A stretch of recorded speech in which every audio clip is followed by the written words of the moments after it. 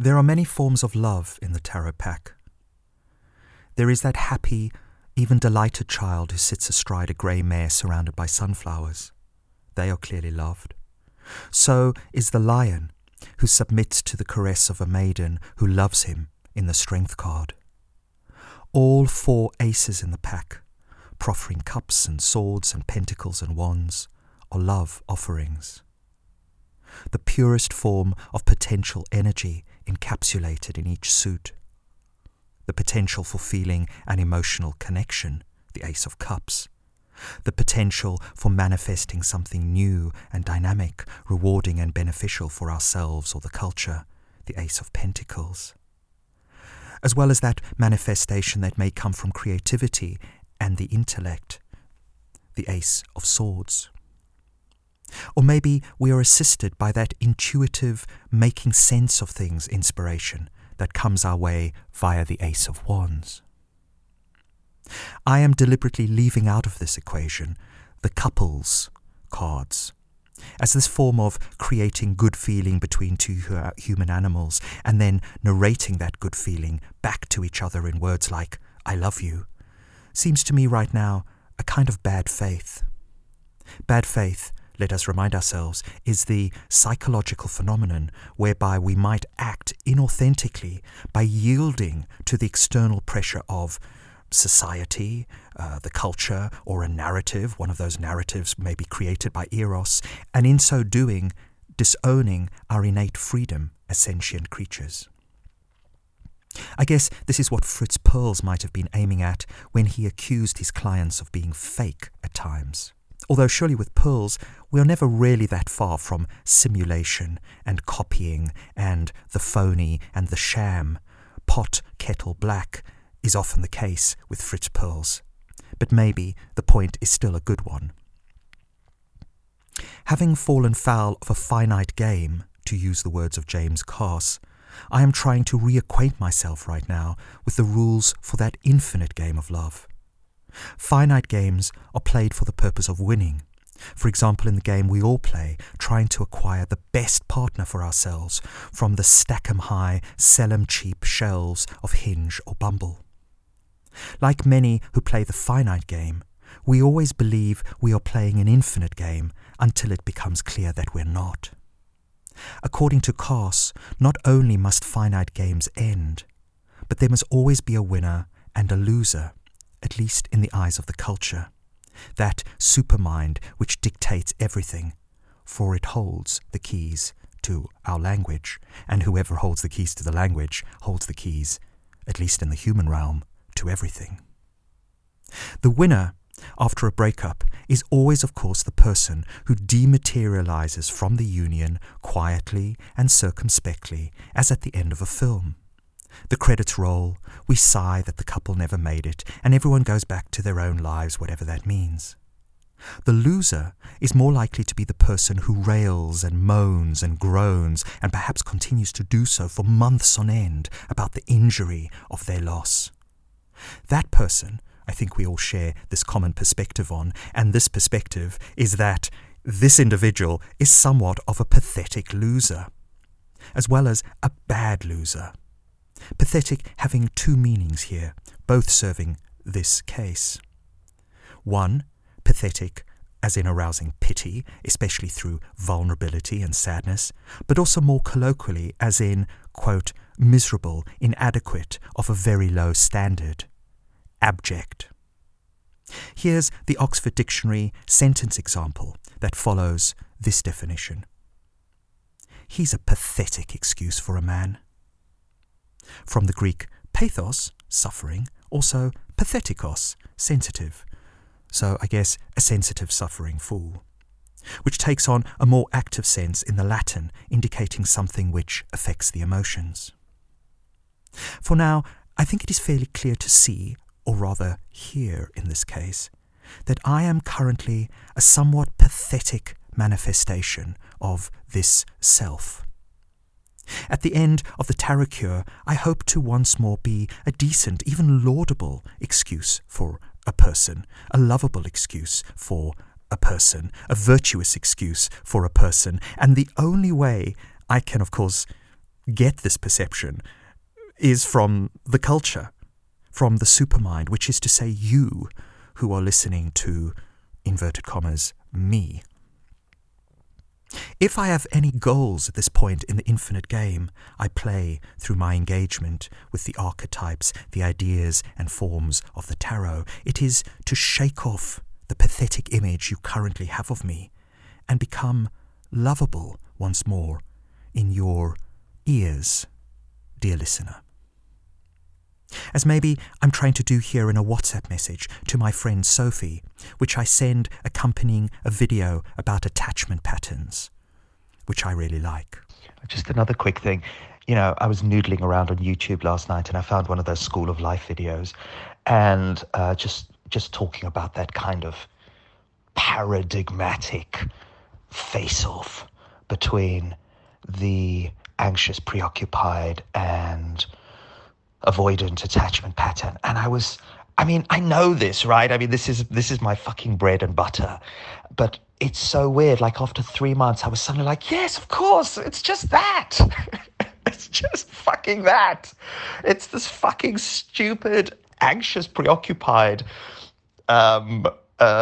attachment person, me, who seems drawn like bees to honey, like flies to dung, like I don't know, like what are those things called? Those birds. The name of the bird you cannot bring to mind at this point, Steve, although you can see it in your mind's eye, is a hummingbird. Anyway, those ones that go for the honeysuckles, right? To the avoidant attachment figure, who of course is my father, through and through. My father who told me at the age of 11, well, didn't tell me, told my parents to tell me, this is my biological father, right, who told my parents to tell me that he didn't want to see me anymore because I was too much, and I don't know, I talked too much, and I when I came round to visit him, once a month or whatever it was, I would, ask for too much. I would ask for, we had this thing. I'd go around and visit him, and we'd go to there was so 70s, isn't it?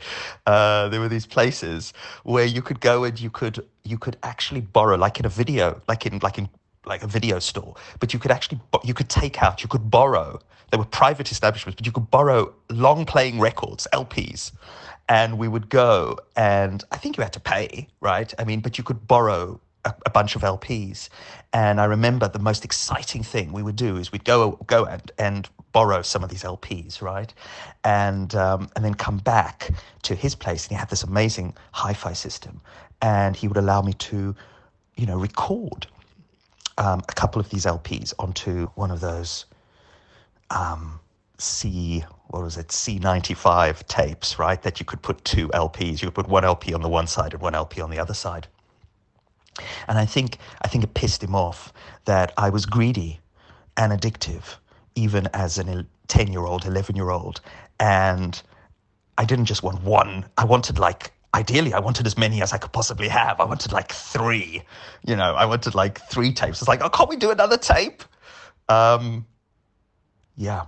And my father, I have discovered, having had sporadic contact with him over the years, he really fits that avoidant attachment pattern completely. If there's any friction, any kind of anything, he scuttles away.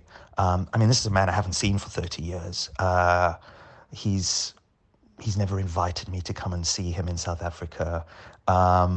He is avoidant to the extreme, and yet, of course, when he's not in avoidant mode, he can be very loving, he can be very sweet, he can be very kind, he can be very loving, and this is what I do, right? I go for these really loving creatures who are also super avoidant, and when you step on their toes, they scuttle away. And my response to that is always the wrong response, because the right response would be like, okay, see you. Yeah, I'll be here if you want to come back. But I can't ever to take that response. And what I do is, of course, I just chase after them, and they don't want to be chased. I'm like the little dog that's like, oh, no, come back. Whoa, whoa, whoa, whoa, whoa, whoa, whoa. And it just doesn't work. It doesn't work. So I thank you, Alain de Botton, and your School of Life, because you suddenly just reminded me that that's the dynamic, and that's what I do, and there you go. But anyway, I'll share that video with you, because that video in 4 minutes is my love life. Maybe I should, on my Hinge profile, maybe I should stick that up and just sort of say, like, hey, are you an avoidant attachment person who believes that you're a sort of secure attachment, but actually you're avoidant attachment?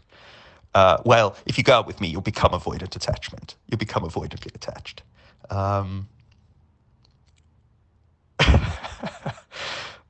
You gotta laugh. Anyway, off to do some writing. But I just wanted to share that with you because, I don't know. I feel like talking to you has helped me to understand that better. Thanks, Soph. Ciao. Admit something. Everyone you see, you say to them, love me, the mystic and poet Hafiz states unequivocally. Of course you do not say this out loud, otherwise someone would call the cops. Still though, think about this great pull in us to connect. Why not become the one who lives with a full moon in each eye, that is always saying, with that sweet moon language, what every other eye in this world is dying to hear? Of course, we can only be lovable in the eyes of another. Of course, we can only be lovable in the eyes of another if we are somewhat lovable in the eyes of ourself, capital S. But what is a self anyway, other than the inherited language and symbolic meanings of the supermind, the culture, reflecting an unknown listener in this case, who processes these communications through their portion of the cultural supermind, or as part of the collective unconscious, which listens without listening, speaks without speaking. A few nights back, I saw an image of love which I cannot shake loose from my mind, and I don't want to shake loose from it either. The scene occurs in a wonderful documentary that I urge you to watch. It's just come out. It's by Lizzie MacKenzie, and it's called The Hermit of Treig. And the way it works is that in the last 8 years, Lizzie has made friends with a hermit called Ken Smith. Ken lives an unhurried life of awe and wonder, as well as a life of wounding, a life of noticing, of silence, of single-focused discipline, of husbandry, as in husbanding edible crops into existence, also photographs in conversation with the natural world, but all of this outside of the social intercourse through which we, you and me, still seem very much to be bound. Ken is husband to no one else but himself, and even more so to the land, to life, to the life of the land, to life, capital L. Lizzie has made friends with Ken, and it would seem vice versa, in order to document his existence in this, his 74th year of being Ken, 40 of which have been spent predominantly untied or unhooked, unbothered, you might say, if that's what you're after, unbothered, unloved from or by our species, H. sapiens. And what has Ken been doing in the last 40 years? Well, he's been building a log cabin, as well as other incredible structures in which to live and work, also meticulously keeping track in his notebooks and journals of those aspects in his life which he feels most connected to. There are many moving scenes in this film, but the one that most touched me was where we find Ken examining his pride and joy, A fairly innocuous-looking yellow rose, just the one, not a show rose in the slightest, but still oh so tenderly nurtured and supported on its climbing frame. And Ken is clearly in love with this rose, as we are in love with Ken. No, not in love. I think, rather, we simply feel love for him in a sort of uncomplicated, non-eroticized human to non-eroticized human way. Oh, yeah. That's the one I'm taking care of. I've put all these shells below. That's the one I'm taking care of, he says. I've put all those shells below. This is how he introduces Lizzie to his rose. He then tells her that roses enjoy being touched, which allows him, in a manner that is almost too intimate to bear, to reach out and caress this beautiful rose. And then what you're supposed to do is talk to it.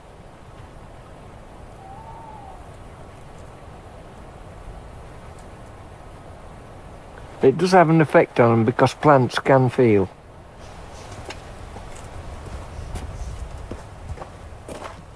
It feels at this moment as if Ken was stroking the cheek or the breast of his withered but still beautiful bride of solitude on this, their 40th anniversary. Or maybe they are lying in a bed made from scrap lumber found in the junkyard, but put together in such a way so as to be beautiful, never abject. The rose is an object, a love object for Ken, but the abject object, such as this self narrating these words to you, is not even an object. The word object is made from that participle ject, as in reject and eject, which means away, but with the addition of ob in object, which translates as in the way of. So away, but in the way of away. And the way I guess I understand that is that the object puts itself in the way of us, and we want to be in the way of that object quite often, unless it's a stone in the middle of the road, the stone, you know that one, that poem. But it puts itself in the way of us, and we want it to be in the way of us. The object has become abject, however, when it has been thrown onto the trash heap. I think of how Max would feel if suddenly he found himself disowned, let go of, no longer attached to me, his primary attachment figure. Or to quote Kristeva, who many feel has the final word on this, there looms within abjection one of those violent, dark revolts of being, directed against a threat that seems to emanate from an exorbitant outside or inside, ejected beyond the scope of the possible, the tolerable, the thinkable. It lies there quite close, but it cannot be assimilated. It beseeches, worries, and fascinates desire, which nevertheless does not let itself be seduced. But back to Ken, who is never abject, and in his scene with the rose, what makes the moment even more bittersweet is when we see that very same scene being played out again the following morning, but this time only with some slight variations in his mental script. I can't recall seeing that, actually. I can't recall seeing this before, in flower. That's the one you showed me last night. Right, that's my memory that's suddenly gone strange. You love that, don't you, Rose? They love it, actually. They have a feeling. Every plant has a feeling. Do you think it helps them grow? Yeah, it does. Yeah, you speak to them kindly. You go, it was a beautiful, beautiful little flower then, eh? Perhaps dementia is on the cards for Ken, or some kind of complication from an earlier brain injury which had resulted from the traumatic assault he'd been a victim of as a young man. This assault seems to have set him on the course to becoming a hermit, if one can ever become this archetype. Remember how socially needy we are as creatures. We really do need each other, even the others we sometimes can't bear to tolerate. It would seem, and this may be the case with Ken, that some are born hermits, which is to say, introverts, maybe even highly sensitive introverts. And some, of course, achieve the status of hermits, perhaps as Ken did, by realizing that his socioeconomic status in society was not really ever going to allow him to walk as freely as he needed to walk. And some of us have a hermit lifestyle thrust upon us, or maybe beaten into us in some way. I felt after watching this film a profound fear as well as a sublime solace. The fear of this becoming the second half of my life, albeit with the added functionality of being able to do my work on Zoom and make podcasts. But still, husband to no one but the land, and I suppose to Max, although I don't feel like I'm Max's husband, I am Max's parent. The solace, I guess, comes from the understanding, which surely must come to all who watch this film, that Ken's life might perhaps be a richer one in many regards to ours, even though some kind of profound sacrifice seems to have been made in order to have access to certain forms of rapture that perhaps we can only imagine. I also found the documentary to be a kind of objective correlative for a poem that I'm learning by heart at the moment, a poem whose medicine I really, really need, and that is Jack Gilbert's The Great Fires, which goes like this. Love is apart from all things. Desire and fulfilment are nothing beside it. Neither body nor mind can truly love, even if they try to lead us there. What is not love provokes them. What is not love quenches them. Love lays hold of everything we hold dear, but we are not able to hold onto it. Passion is one of its many paths, but passion does not bring us to love. Desire opens the castle of our spirit so that we might find there the inner mystery of love, hidden, intangible, silent. Love does not last, but it is different from the passions that do not last. Love lasts by not lasting. Isaiah said, "Each of us walks in our own fire for our sins. Only love allows us to walk free in that sweet transitory music of our pained and particular hearts." Ken Smith, as someone who continues to channel that archetype of the hermit, is clearly walking free and very much in love with his life. Not really walking free of late. I have wondered what communication other than this poem I might need to hear in order to ease the particularities of my own singed heart.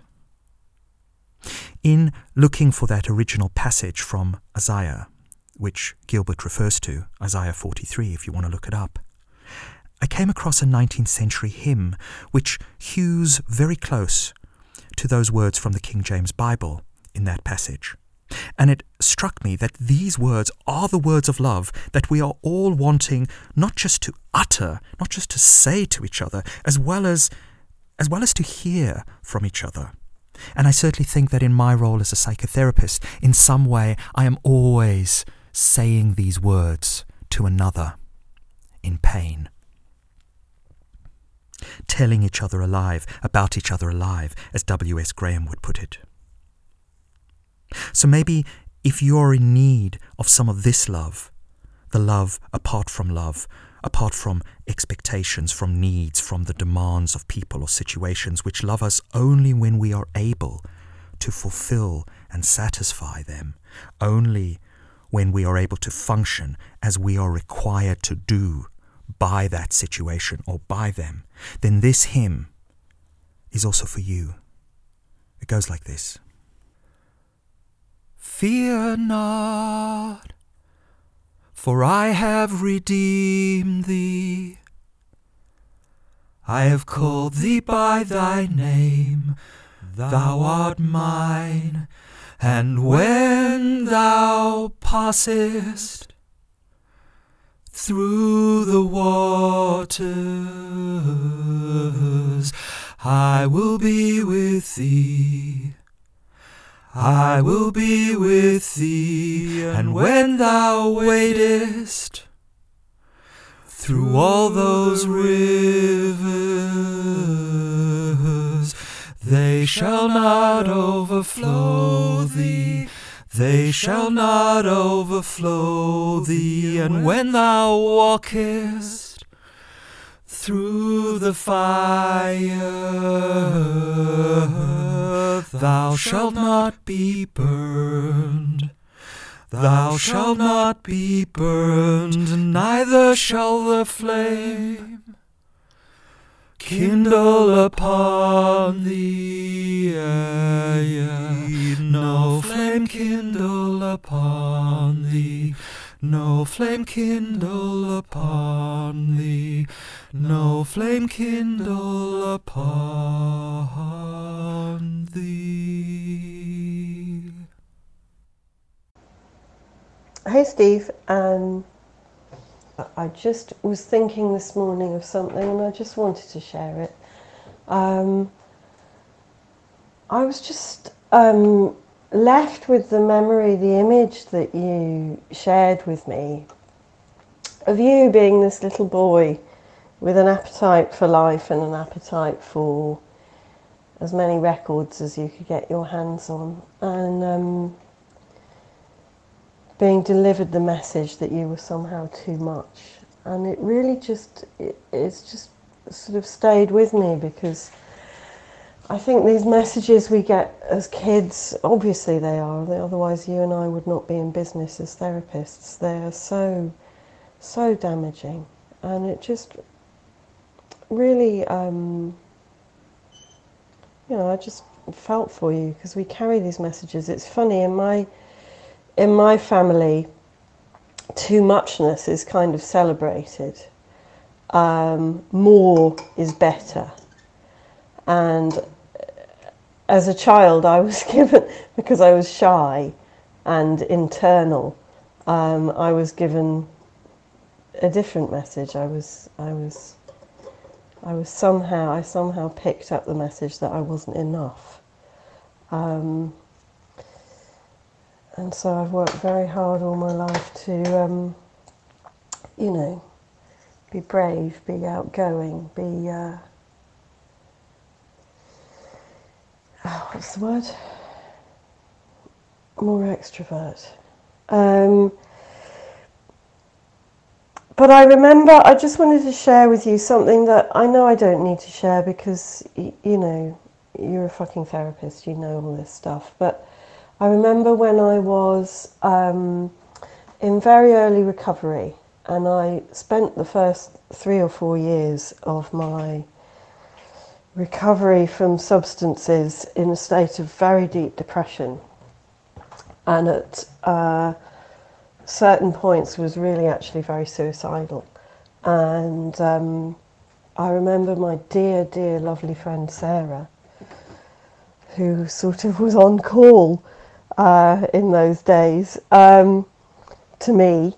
I remember her saying down the phone to me with enormous tenderness that if I took my life, there would be a precisely Sophie-shaped hole in the world, and that I was exactly who I was meant to be, and who the world needed me, needed me to fill that very specific shape that nobody else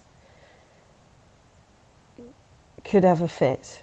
And I don't know, in saying this, in repeating this to you, it doesn't have the same, I'm paraphrasing, and it doesn't have the same power as it did at that moment. but I just know how, you know, I know how painful it is to come up against these old messages that we haven't completely rid ourselves from. And, you know, the image of you sort of containing yourself and containing your house, you know, it seems, I imagine a lot of, well, it just makes me sad.